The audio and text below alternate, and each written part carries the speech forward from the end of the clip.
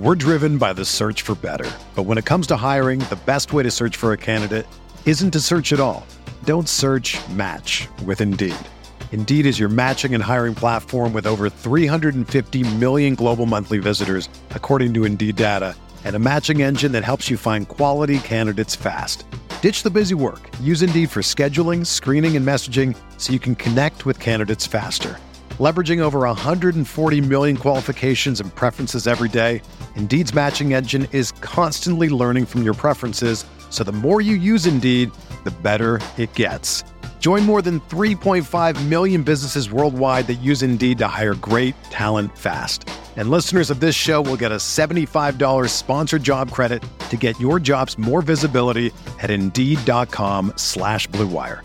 Just go to Indeed.com/Blue Wire right now and support our show by saying that you heard about Indeed on this podcast. That's Indeed.com/Blue Wire. Terms and conditions apply. Need to hire? You need Indeed. Fellas, listen up. All you ever asked for is an opportunity. You got it today. Where else would you rather be than right here, right now? The Rockpile Report with Buffalo Bills season ticket holder Drew Gear. Be aggressive. You have literally nothing to lose. You're a borderline football team. If I don't keep laughing about this stuff, my teeth are going to turn around and devour my brain. The Bills make me wanna.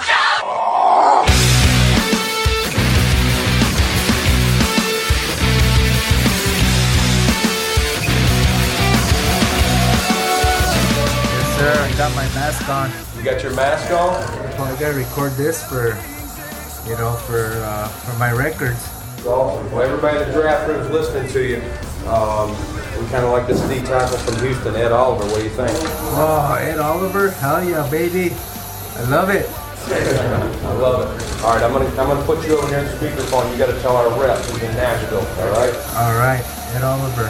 Here we go. Poncho, tell Jeff who we want. Our Buffalo Bills want Ed Oliver from Houston. Viva los Bills, baby. Welcome, everybody, to another edition of the Rockpile Report podcast. I am your host, Bills season ticket holder Drew Gear. That is my producer, Chris Kruger. And that was general manager Brandon Bean and Ezra Castro from BuffaloBills.com. Guys, to kick off the show tonight, I just want to say a few words here about Mr. Ezra Castro. According to Google, loss is defined as the state or feeling of grief when deprived of something or someone of value. Last week, it was announced by his family that Mr. Ezra Castro, Buffalo Bills superfan who goes with the moniker Pancho Bila, had passed away. Stage 4 metastatic adenocarcinoma. Chris, it's a mouthful. Fought it for over a year. And finally, his health failed. He just couldn't fight anymore. And it was kind of a bittersweet thing for anybody who watched him struggle or have watched people they know and love go down that same road. And for anybody who'd gotten a chance to meet him or had the chance to just hear him talk about his passion for a lot of different things in life, including his football team. I mean, that's what brings us here to this table every single week. The fact that we love this football team. And it was apparent that he had it. It drove him. Now, outsiders who don't understand being a Bills fan, they could say a lot of things about us. That we're stupid for ever thinking that the Bills are going to hoist the Lombardi. They were just a bunch of ill-behaved masochists with drinking problems. And I'd probably agree with a little bit of that. But there's just so much more positivity and perseverance that goes on here that most people outside of this thing that we have here, they'll never get to see. Whether it's families who are supported by charitable 26-shirt campaigns. Chris, how many different people have been helped by those? And it's fueled by sports fans here. Yeah, they do it a lot. And spoiler alert, if you remember from end of last season, I told you about my friend's daughter who's suffering from a brain tumor. She's going to be up for 26 shirts towards the end of summer. And I mean, you look at all the support that Jim Kelly and his family have gotten over the last 20, 30 years from this fan base. He never left. We might not be the classiest group of people, but we rally around other people, especially those in need. We try to pick people up when they need it. And despite everything the world got to see about him and the outpouring of support for the team and fellow fans, people all over the world sent Ezra positivity and all this stuff, the support he got throughout this entire struggle of his. The thing that struck me about him was just how Ezra kept thinking about other people. And I can't sit here and I'm trying not to make this sound like a eulogy, like we were best friends, or give you guys some profound explanation of what he means to the average Bills fan, the franchise as a super fan, et cetera, et cetera. We were lucky enough to have gotten to meet him, and what I appreciate is what I saw with my own two eyes, Chris. First of all, back at the beginning of last year, we had him on the show, and we offered we donated to his GoFundMe, and I told him that we were going to send them some money so that to buy his chapter of the Bills backers a round of shots for the first Bills touchdown. And obviously that didn't happen. But he was more excited that we were doing something positive for his group down there than he was about the prospect of us donating to his personal fund. And that struck me. He was genuinely just floored by the fact that we thought about him and his friends instead of just him. And then, Chris, when we got to meet him at the home opener, one of the things that struck me was he's there, and there's people just all over the place who want to get to meet him. And his girlfriend is running around handling everything for him. The setup, communicating with the team, trying to figure out his timetables, communicating with these different groups of people that he had to go do photo shoots with. He didn't get as caught up in all the glad handing and all the reveling in the fact that people were showing up to see him as he did kind of keeping an eye on his girlfriend and just constantly reminding her to sit down, take a break, get some water, it's hot out here. It was almost like he was trying to take care of her, even though she was trying to take care of him. And his approach to Chris, just another instance of a guy who he should be thinking about himself, but he's not. His approach to his cancer, too. Unflappable. Just maintained an air of confidence even to the end. And even in his death, his knowing what he was leaving behind, knowing that his kids, whatever their situation may be, instead of asking for personal donations, he asked that people donate to this backpack fundraiser to help out other families in the area down there in Texas. Every opportunity, at every turn when he could have been self-absorbed, he wasn't. And when he could have crumbled in the face of his own mortality, he believed and he tried to persevere. And when he could have been selfish, nobody would have faulted him. He gave. Chris, he gave me something. I'm wearing it right now. The morning we met him at last season's home opener, we joked around with him about how, his appearances on all these radio shows and podcasts and how it was kind of a whirlwind thing for him, and about how he was pretty sure he wasn't articulate enough to ever make a living out of public speaking. We joked around, and then he handed me one of these Poncho Power bracelets and shook my hand and thanked me and you for having the wherewithal to think of his friends. And it was just, I don't know, Chris, it struck me. It struck a chord in me. Because again, here's a guy who is going through one of the worst things anybody can imagine, and he's still focused on other people. I'm not a bracelet guy. This is the only one I own, and I rarely wear it, but it sits on my dresser, right next to my favorite picture of my wife and I from our wedding day. And when things come up in my life that cause me to doubt my composure, I just had one this past week, and it was tough. I just look at them both as reminders. One of them is a reason why I'm going to find a way to overcome and persevere whatever's in front of me. And the other is a reminder that people have done it before. People have done it, and it's possible. Now, I understand what a positive icon Pancho Villa, and with the costume and the selfies and the video compilations, what he's been over the years and in recent time. how much the rest of this fan base loved the persona of Pancho Villa. And none of this is meant to take away from the super fan, the guy who showed up on game day all decked out in his gear and who traveled to follow the team around the country and who was a class act and represented our fan base so well on a national stage, especially a fan base like ours that, Chris, let's face it, there's not a whole lot of positivity out there about our fan base. No, not at all. But for me personally, I'd like to think that if there's anything that we can take away from his passing, it's that we all might try to find a little bit more of what made the man underneath all of that special, inside of ourselves a little more often than we did before. The world needs more people like Ezra Castro, not fewer. And so it's with his passing that not just the Buffalo Bills as a fan base, but the entire world really has experienced the definition of a loss. Chris? Hey. Cheers to Ezra. Here's to Ezra. Pancho Villa.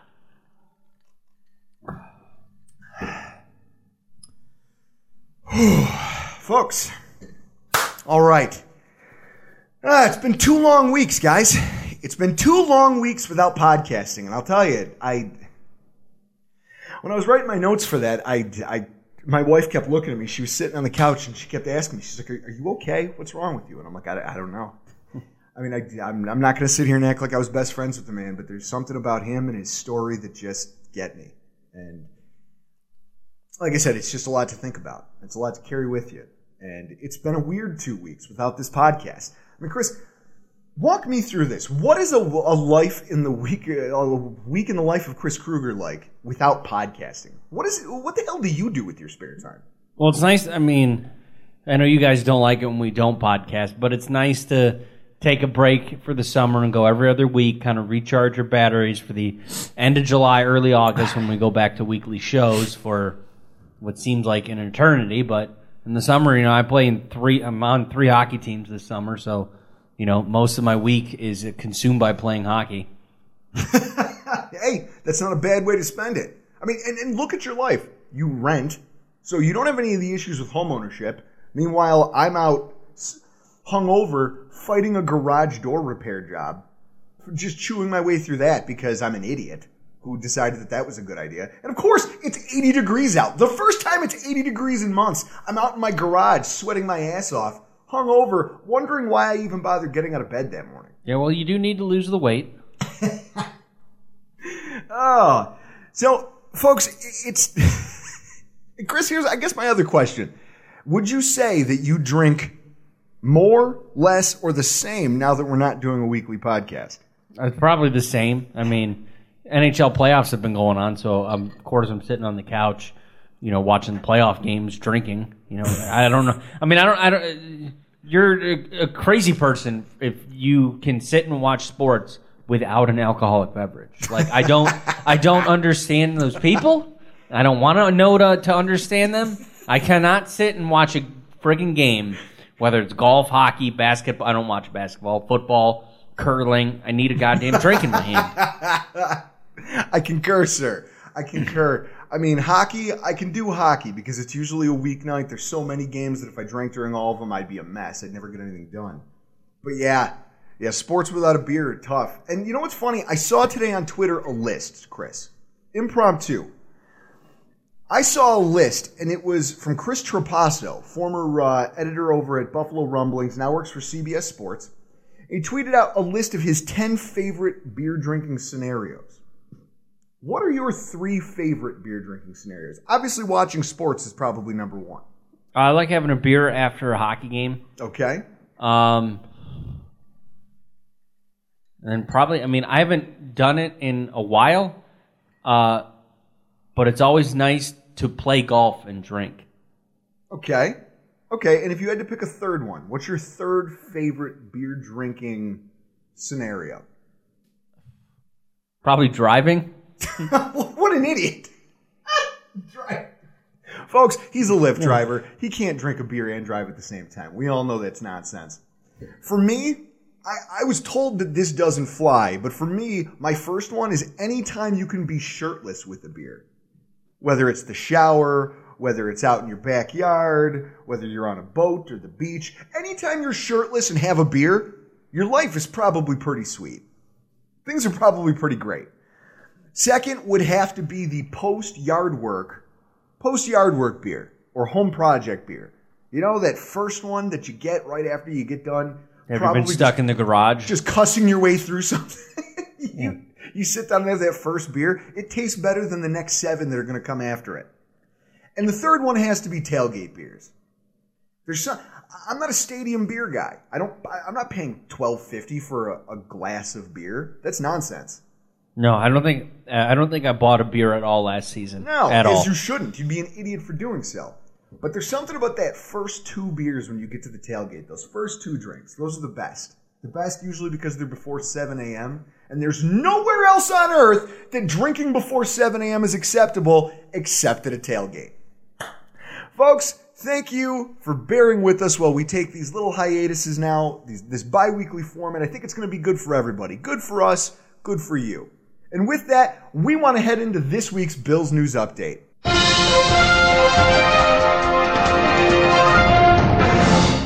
I almost wish this wasn't news. I almost wish we didn't have to talk about this. The reassignment of O.J. Simpson's number has people losing their minds. The NBA and NHL playoffs and what is the early part of an absurdly long baseball season clearly aren't enough to keep sports writers and radio personalities busy, apparently, Chris. That's literally the only way something like this becomes a national story. That's it. I mean, you want to talk about slow days. There's playoffs going on in other sports, and yet there are people on ESPN, at Fox Sports, at NFL Network, WGR, apparently, across the local area and across the country who are taking time out of their day to debate the fact that the Buffalo Bills recently gave running back Senoris Perry number 32. He requested it, and they're going to give it to him. And it was last worn by a guy some of you might remember by a name of Orenthal, who may or may not have had some off-the-field issues, we'll call them. You know, nothing major. Right, Chris? Oh, yeah. Here, I'll read you this meme. Did you ever see this thing? Reminder, the Buffalo Bills barely lost the game in 1970 by missing on a bad pass for a touchdown. The loss allowed them to get the first pick in the draft where they took O.J. Simpson. O.J. lived in Buffalo where he met his wife, Nicole, and then allegedly killed her. He then hired Robert Kardashian to be his lawyer. They won the case, making the Kardashians somewhat famous. Then Kim drops a sex tape, becomes famous. So basically, the 1970 Buffalo Bills are the reason we have to deal with the Kardashians today, because if they would have won that one game, they wouldn't have picked O.J., then he wouldn't have never met Nicole, thus had the chance to kill her, preventing the entire Kardashian family from ever being a sliver of a subject in modern culture. Damn you, Buffalo Bills. Damn you. Jesus, that's a wormhole. Yeah. What the hell just happened? Well, yeah, the Bills and O.J. Simpson are the reason the Kardashians are famous. You're welcome, America. See, but that right there, as absurd as that sounds, is just as absurd as the fact that we're debating them giving out somebody's number. I mean, what the hell are we talking about here? Doesn't anyone notice this? I feel like I'm taking crazy pills! Chris, first, every single NFL franchise has Hall of Fame players whose jersey numbers aren't retired. Okay? First and foremost, it's not a foreign concept. The Bears have 34 Hall of Fame players. If they had all of their jerseys retired, they would have to start giving their players ridiculous triple-digit jerseys on defense. That's where we would be headed. So for anyone out there who says that he deserved to have his number retired, guess what? Shit happens. I deserve to have perfectly straight teeth. Okay, but as a teenager, I outrightly refused braces on the principle that I thought I'd look like an idiot. Sometimes in life, you make shit decisions and you deal with the consequences of those for the rest of your life. That's how it works. That's what it is. So when you make poor choices and an NFL team says, nah, we don't really want to retire this number, you deal with that. Everyone needs to deal with it. Shit happens. Okay? I like that he like. I think Perry mentioned something about like family or something with wanting to have 32. I think he probably just rolls up to like OTAs to have the facility in like a white Bronco. He's probably just a huge OJ fan. Really, Jesus. That's why he wants 32. And I was told by someone who, again, somebody whose opinion on sports I respect, that, the team, quote unquote, should have handled this better because apparently they should have quietly retired his number and just never given it out again to avoid the story. Chris, I think they're avoiding the story right now by giving it away, showing that it has no value to this franchise. They took the number. I get it. He accomplished a whole bunch of shit back in the day when nobody remembers it. If you want to show that you as a franchise have moved on from it, you give the number away. It's like ripping off a Band-Aid because you're only going to have that conversation one time. And if you as a franchise ignore it, take the high road. Don't respond. Just say, look, we have no idea what you guys are talking about. It's a number. We gave it out. It's no more special than any other number that we give away. Right there. You've killed the story. You're not beholden to this PC culture that wants to make a riot about everything. My thing is, okay, yeah, Perry got the number for OTAs and the offseason. What makes you think that come September there's going to be a number 32 on the team? Well, and that's it. And also, this concept that, oh, wow, this is going to be a story. This is going to be a story all through training camp, and people are going to keep talking about it, and it's going to be a problem. Chris, how much shit happens off the field in the NFL to these players and these coaches and these owners? There's some who may or may not frequent the old rub and tug that don't become stories that hurt the team on the field because they have the leadership to just not let it be a thing. Yeah. That's how good teams operate. Yep. So to that end, I think this whole thing it's much ado about nothing. I mean, the dumbest thing that I've seen put to print, okay? Mike Florio pens an article for Pro Football Talk expressing surprise over the fact that current Bills players had no reaction to the decision to give out O.J. Simpson's number. Why would they, Chris? It's not like any of them knew a damn thing about O.J. Simpson. Look at this. The last time O.J. touched a football, ESPN was airing for the very first time. It was 1979. ESPN had just aired for the very first time.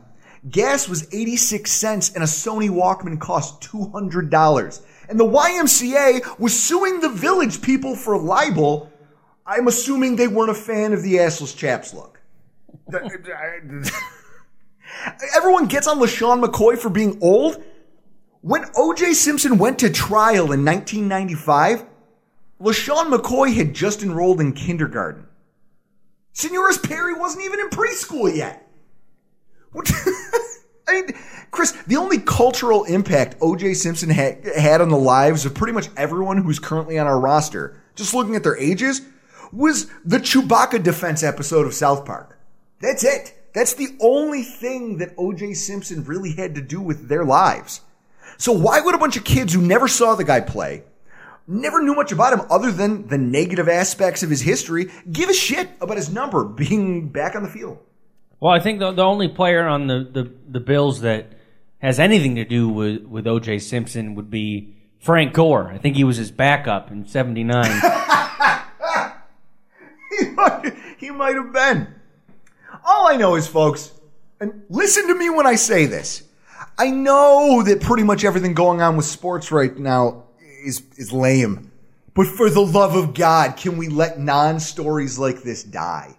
Just let it die.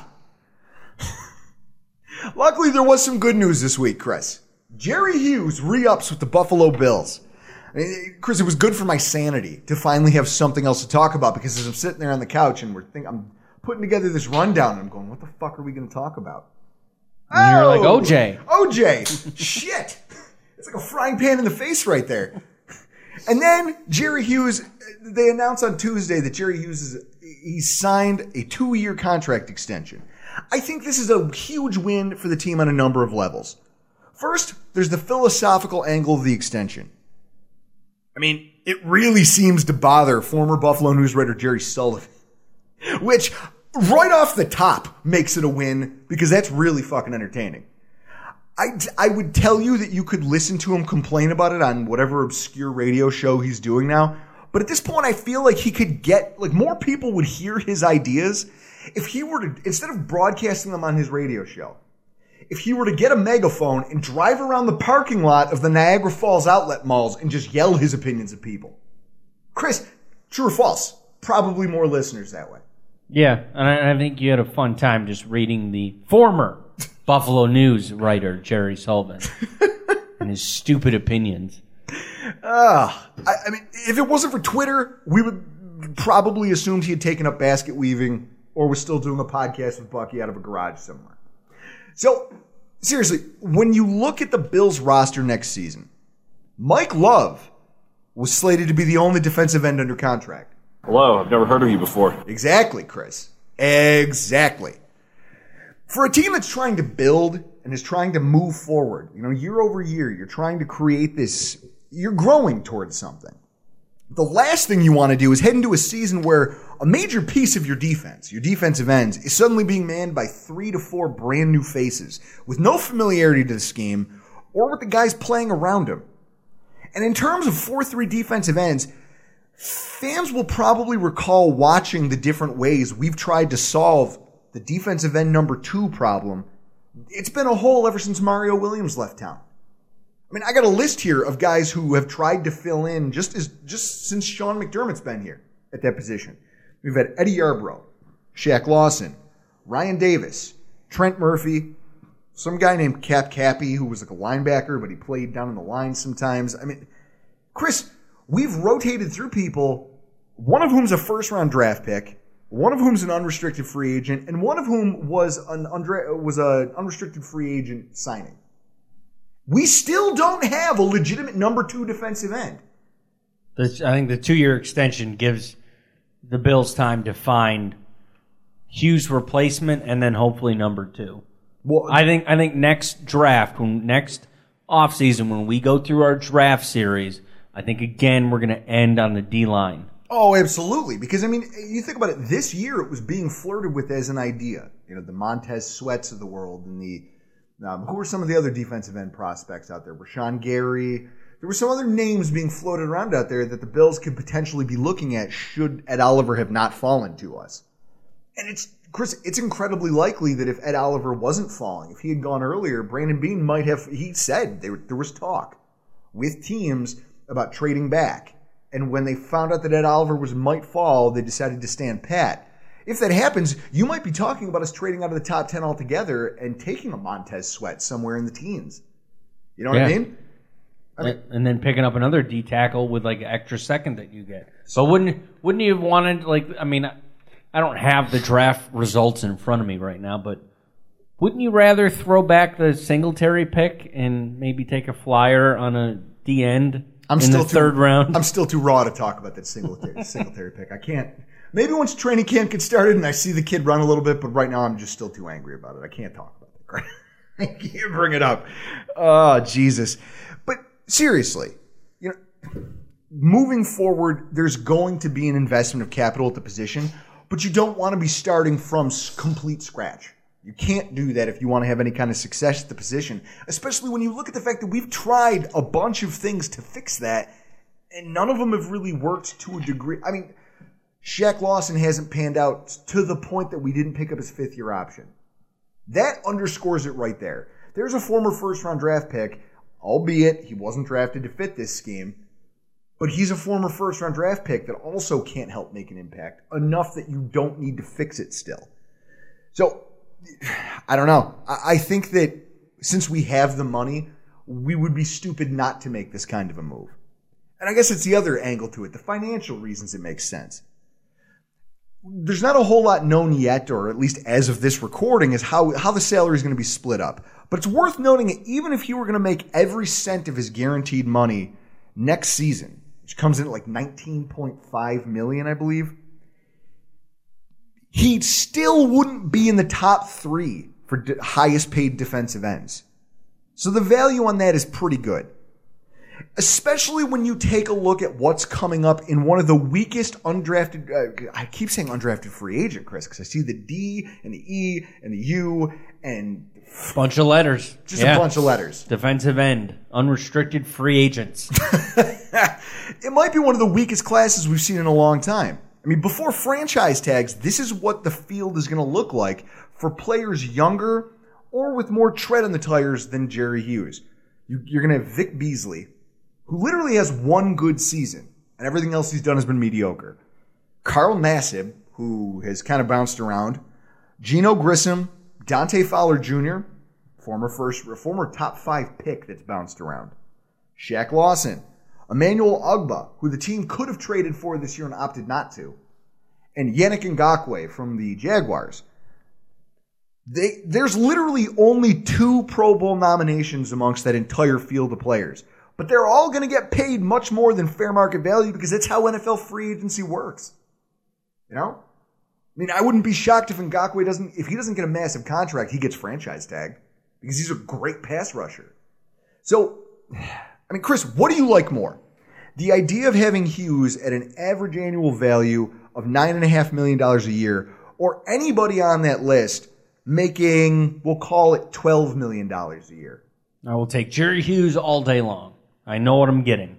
Well, absolutely. And I think that and knowing what you're getting is the other side of the coin with this whole financial aspect, because you're paying that $9.5 million on an annual value.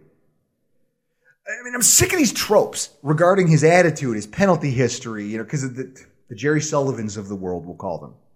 This guy has been a standout for a team that doesn't have a whole lot of standout players, even though the average fan lacks an appreciation for him. I mean, I'm looking at the statistics. I kind of poured over it a little bit. He had, 20 sacks in 2013 and 2014. Remember the cold front defense? When they had Mario Williams and a productive Marcel Darius, and they had Kyle Williams when he was still in his prime. He still managed to have 5 or more sacks in all but one season, despite playing in a poorly coached scheme and with underachieving talent placed around him. He's played 16 games for 6 straight years. Where does that durability alone? That's very, very impressive. For a defensive end? Yeah. That is impressive. For tackles and guards falling on your legs, 16 games for 6 years, sign me up. And then as he gets older, he has yet to truly decline. 2019, he had the highest quarterback pressure rate in the NFL for edge defenders. More than Dee Ford, more than Khalil Mack. And those players both just signed fat contracts. Fat contracts. He had 7 sacks, despite playing next to a defensive tackle group that had 5. As a whole group. And all of them belonged to Kyle Williams. Chris, it's horrible. It's a horrible... Why do you think we drafted Ed Oliver? You're getting no A-gap pressure. I mean, you want to know why our sack totals weren't higher, yet you have a defensive end who led the NFL in pressure percentage? Well, it's because your defensive tackles aren't very good. That's it. And then he posted 13 tackles for a loss and 18 quarterback hits, which were tops on the entire roster. Chris, he will never be seen as the engine that makes our defensive line move. But he's sure as hell a talented player that not only deserves the money he just got paid, I'd argue he's underpaid still. When you look at what he actually tangibly produces. And he's been a steady presence on our line while everybody else around him just kind of sucks or has been mediocre. Obviously, Star Lotulelei, you're not asking him to be a pass rusher, but you need somebody else next to him to help. We just read off the list of defensive end number 2s that we've rotated through over the past 2 years. None of them are the answer. None of them are produced. What do we have? We have one guy who's been a steady presence on that line. Now, he might have arguably the most talent around him that he's had in years. I mean, which is depressing, but at the same time, that's a positive. It just underscores why this signing was important. You keep him around while you continue to flesh out the rest of the roster around him. And you do it at what is essentially a bargain price. Chris, Julian Edelman's 3-year extension that he more money than we just paid Jerry Hughes. Well, I mean, that's different positions. An old PED using wide receiver got paid more than the most reliable defensive line player on our team. That's not a good comp. It's different positions. But even then, look up Kelvin Shepard's contract. I think he works at Home Depot, Chris. I'm pretty sure that if you were to find Kelvin Shepard's contract right now, it would read, his position title would be shift lead over at Guy's Lumber. Yeah, he's the floor manager in the lumber department at Home Depot. Ah, Jesus. Folks, like it or not, this is a great deal for the Buffalo Bills, and I'm really excited that they got it done because it's going to bring some sort of continuity to the front seven. Well, I mean, young linebackers, that they have time. You know, they have time before they have to pay any of these guys. They have a young secondary some of the guys are getting paid now. Some of the guys are shortly going to need to be paid. But you have to get something going on that defensive line. And if this is if this is the move that gets you at least held over with adequate performance until you can bring in game-changing defensive ends around them, this is the absolute right move. And I think it's a really savvy one by Brandon B. Chris, we've reached that point of the year where there is literally nothing going on in football. What did I tell you before we started recording? Oh, we're going to talk about the jet sweep and why Christian Wade is the man for the job. Gah! You people drive me fucking insane. Okay, here's what we have left in the tank for you, folks. The 2019 Buffalo Bills OTAs and minicamp just got underway. The offseason program is here and it's in full swing over at One Bills Drive. How do I know this? Because my Twitter feed and Facebook notifications have been filling up with posts and clips of guys in shorts running routes against air or catching balls with no defense in front of them. And some way too aggressive and way too early debate over who's practicing ahead of whom, what it might mean for the depth chart. Chris, I refer back to the O.J. Simpson conversation. What the fuck are we talking about? You're talking what?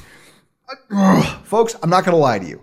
I don't care how good Josh Allen looks playing uncontested games of catch with wide receivers. I don't care. Don't show me that. It has no value to me. I don't care who's lining up at third string corner or where Spencer Long is taking reps in 7-on-7 drills. Call me a cynic. I just can't bring myself to give a damn about it. Any of it. And when people try talking to me about it or get themselves all worked up over, oh, did you see? Today, John Feliciano was at center. I mean, I wonder what that means. Well, what could it mean? What could it mean for the long-term outlook? They didn't let Spencer Long take any snaps. I wonder if he's still a center. Wide receiver, Robert Foster isn't running with the ones. What is happening? I compare them in my head. I equate them as a real-life equivalent of assistant coach Butts trying to spy on the kids working out their plays in the movie Little Giants. This is incredible. They got the guards in the backfield. They got the center to the right, and the quarterback isn't even there. They're standing around, Butts.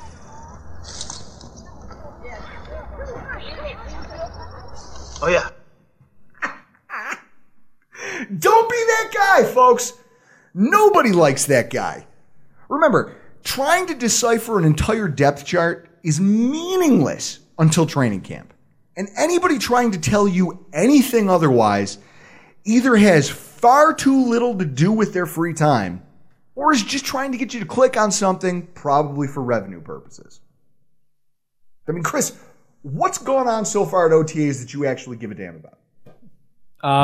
I just care that Reed's here for a couple months, and his schedule is a lot easier to be able to hang out with him rather than what we get in September when he's... Well, yeah. Yeah. Yeah. It's literally that, folks. But with that said, there are some things that I think go on during this time period that have some value, or at least are worth paying attention to as OTAs and this mandatory minicamp continue. First of all, it's attendance. I think this is last year the only person who didn't attend was Richie Incognito. And that was because he was fucking crazy. Yeah, generally everybody shows up to this, which is nice. Even LaShawn McCoy with his off-the-field stuff. Showed up to work, ready to put his hard hat on and get to working out and doing drills and getting back into the swing of football. Chris, how many teams right now, I mean, you look at the Browns. The Browns are supposed to be this, hey, the Browns, oh, everybody's looking at them, everybody's talking about them, they're the big hot story in the NFL. And yet some of their best playmakers either aren't at OTAs or can't practice. And that's not a good look. I mean, so now their coaching staff has to field daily questions from reporters. Oh, OBJ's still not here, huh? What's it like trying to install your wide receiving packages? What's it like trying to coach your... And their coaches have... What are they going to say to that, Chris? That's like if I were to tell my boss, I'm just not showing up today. And if I were to call off every single morning for 2 weeks, inevitably someone's going to come to my boss and be like, hey, what's going on here with what's going on here back in the finance and accounting department? We got some stuff here that needs to be taken care of. Are we getting it done? And he'd have to shrug and go, we're working on it. I don't know what to tell you. I don't know what to tell you people. It's hilarious to me that coaches have to deal with that. I mean, they have enough shit going on. I'm really happy that, once again, the Bills under Sean McDermott seem to have a handle on this. Everybody that they brought in seems to have bought it. You know? Yeah, if you don't buy in, you're going to get shipped out. It's that simple. I don't know about shipped out, but I just don't think... I think that they do a good job of vetting the type of people that they're trying to bring in here. And then I think the other thing that I'm really watching during this time period is team health and injuries. I mean, that's the most important thing. Not good. I mean, we couldn't get through our first practice without some bullshit cropping up, apparently. Remember that sweetheart deal Brandon Beane crafted for Tyler Kroft? And after the draft, and after we signed Lee Smith, all of the talk about, our tight end depth. We've got way too many tight ends. What are we going to do with all these people? Well, it looks like all of that's going to get put to the test. Because both Tyler Kroft and Jason Kroom went down with injuries on the very first day of OTAs. And the former is likely out for most of the preseason. He broke the same foot that has given him injury issues in the past. That's why when you sign injury-prone players, and I guess if there's a silver lining to this, it's that the talk hasn't sounded like he's going to the IR. The talk has been he's going to have to get a procedure done, and then he'll be back at some point in a month or two. I think I saw 3 to 4 months. Okay, so that's still... September, October, so he's still going to be available at some point this season. And you craft that contract so that it protects you financially, because after this season, we don't owe him a damn thing. We could cut him. So if he never sees the field for us, if he really can't rebound from this, long term, we're not hurt by it. It was a flyer. The guy will make some money this year. Great. Whatever. Who else was out there, Chris, that you were going to sign at tight end? I have no idea. I would have rather taken tight ends in the draft, which is what we did. Dawson Knox and that other guy, Sweeney. And not only that, but then you look at the presence of, the Kroom injury doesn't sound that serious. And you've got Lee, who, not for nothing, Lee Smith is quietly rated one of the most efficient tight ends, not only in terms of blocking, but just being on the field. He's a very efficient player. When you throw the ball to him on occasion, he catches it. And when you ask him to block, he's a mauler. And he's proven to be durable, which is why he got paid by the Raiders in the first place. So with that said, I don't think we're really in as much trouble as we think we did, because they did a good job of fleshing out this tight end depth chart. I mean, with no Dawson Knox or Sweeney, Chris, we'd be scrambling to find bodies right now. And all this talk about, the Bills have to trade for Kyle Rudolph now because of this injury. Those people can get fucked, okay? Plain and simple. We don't need to do anything. We are fine at the tight end position. Now it's up to coaching, and it's up to the medical staff to make sure that when Kroft comes back, he's ready to come back. I mean, and if you're low on the depth chart for tight end, now's your shot. Now you got an opportunity. So, and I think that's the thing, is injuries. Injuries are what I watch most closely when it comes to these minicamp and OTA series. Nothing bothers me more than preseason injuries before a single down of meaningful football gets played. And the list of our guys who are seemingly under the weather, it's growing. So we've got Jason Kroom. I don't know if it's day to day, week to week. I don't know if he'll practice again for OTAs. Maybe he'll wait till minicamp. But Frank Gore's been in and out. TJ Yeldon's been in and out. Cole Beasley is out, still nursing that sports hernia surgery. Mitch Morse is out with sports hernia surgery. John Brown is out of practice. Russ Bodine is out of practice. Chris, these are guys who... Did Bodine sit out practice because he's not good? No, I don't know what he's got going on. I'm not going to bother looking up the type of injuries. What I do know is it's a talent issue. But what I know is that the guys on this list are all guys who are supposed to play a prominent role, right? Correct. So the question is, and all of them missed at least one, if not multiple practices, or are practicing in a limited fashion. I'm going to keep an eye on that list because these are all guys who are supposed to contribute, or at least that we're expecting to come in and contribute this season. I don't like the fact that they're already having to be handled with kid gloves because of their health. That's definitely worth keeping an eye on. And then there's some specific players who you try to keep an eye on because, Chris, former injuries, as you want to see how they rebound, right? Correct. There's a list. And here's my short list of players I'm going to be watching. First of all, punter Corey Carter. Most people probably don't even remember the guy. But last season, he was brought in to be Colton Schmidt's training camp competition for the starting job at the punter position. The fact that after releasing Colton and then shuffling through various punters last year, they had Bajorquez, and then when Bajorquez got hurt, they went back to Colton Schmidt. And then they went to Matt Darr. And then they cut him and got Matt Darr, and Matt Darr wasn't very good either. That's why he signed with the Jets. So now they've brought Corey Carter back. It underscores the fact that the staff sees something in this kid. And it's going to be interesting to see if he, as a punter, he can rebound from that ACL tear. If he does, I think that position all of a sudden becomes really interesting when you look at training camp. But you're going to have to see if he can make it through this thing healthy. Because if he's not, I mean, Chris, how many punters are out there looking for work? You can always call Colton Schmidt. And then cornerback Teron Johnson. He surprised a lot of people last season because he had a real physical brand of play at the slot corner position. And his coverage statistics, according to Pro Football Focus, they were pretty good. Ultimately, he ends up separating his shoulder in the preseason and trying to play through it. And it's one of those nagging things. I mean, Kyle Trimble has a great piece about that injury specifically with his recovery timetable, the possibilities of recurrence and everything else over at bangedupbills.com. I mean, I would go check it out if you're interested in it. How he rebounds from that and how the team brings him along from that injury is going to be important to what goes on in the secondary. Because, Chris, last year we benefited from the fact that even not at 100%, he was still damn good in the slot. And I don't think we have you look at the free agent corners we brought in. They're all injury prone. Not only are they all injury prone, but most of them are, I feel like, cornerbacks who do better playing outside than they do playing inside. Teron Johnson, I think, is slated to be our guy at that position. And if he's not ready or if he does suffer a setback with that injury, considering how much nickel we play, think about how many 3 wide receiver sets have been worked into the NFL at this point. Yeah, well, it is a passing league, so you probably see a lot of 3, 4 wide receiver sets. Yeah. So with that said, watching his progression is going to be really interesting throughout the course of the next few weeks.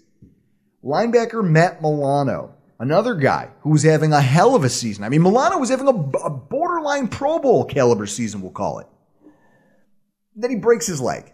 Yeah, right in our end zone. That was gruesome. That was bad. It was. You knew when he got hit. You're like, oh, that's broken. Oh, that's broke. That's not supposed to bend like that. And you saw it on the Jumbotron for a second, and then they stopped showing it. They made the mistake of replaying it once, and then somebody realized, oh shit, we probably shouldn't be doing this. Apparently, he sustained no ligament damage, and so because of it, his recovery should be pretty straightforward. I mean, he's out there and he's working with the team. But during the press conferences this week, which ultimately I'm not going to bring you guys any of that because there's nothing to talk about. I mean, literally, Sean McDermott and Brandon Beane this time of year. I mean, if any of you have children and you're struggling with ways to get them to go to sleep, I'd suggest recording these press conferences and just playing them in the nursery. I guarantee you, kids will sleep through the night. That's how boring this is. But McDermott himself acknowledged that while he is practicing with the team, there's some rust to knock off there. He said, listen, he's gone through an offseason of rehab. He's still getting back up to speed. So we do have rookie Voshon Joseph on the roster, but Milano is an integral part of our defense. Chris, he was last season's, I would argue, probably our biggest playmaker on defense. Would you think that's fair? Yeah. I think the way he played also opened things up to allow Tremaine Edmonds to do some stuff. Well, yeah, it took some of the pressure off him. And, I mean, he had a very good rookie season. So Milano's another integral part of this defense. And we need him to be full go when the season starts. So I'm going to be watching how they, not only through OTAs and minicamp, but also into training camp, how they massage him back into things.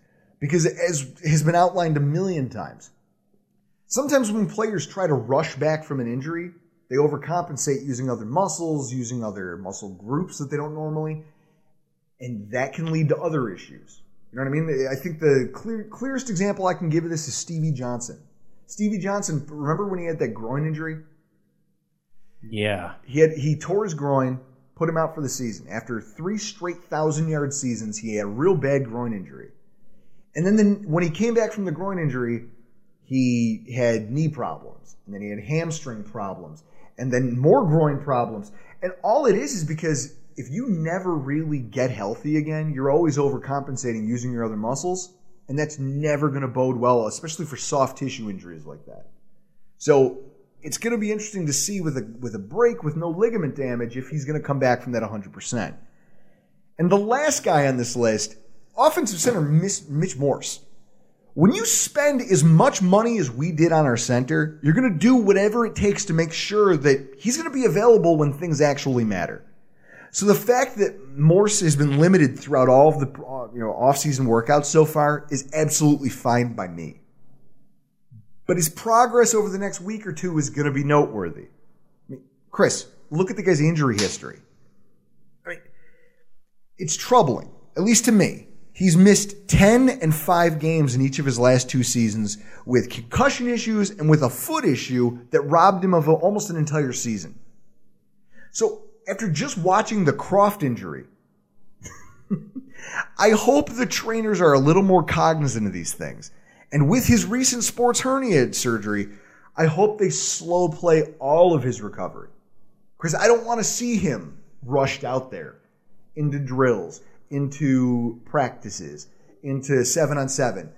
I want to see the guy that we're paying, $10 million a year?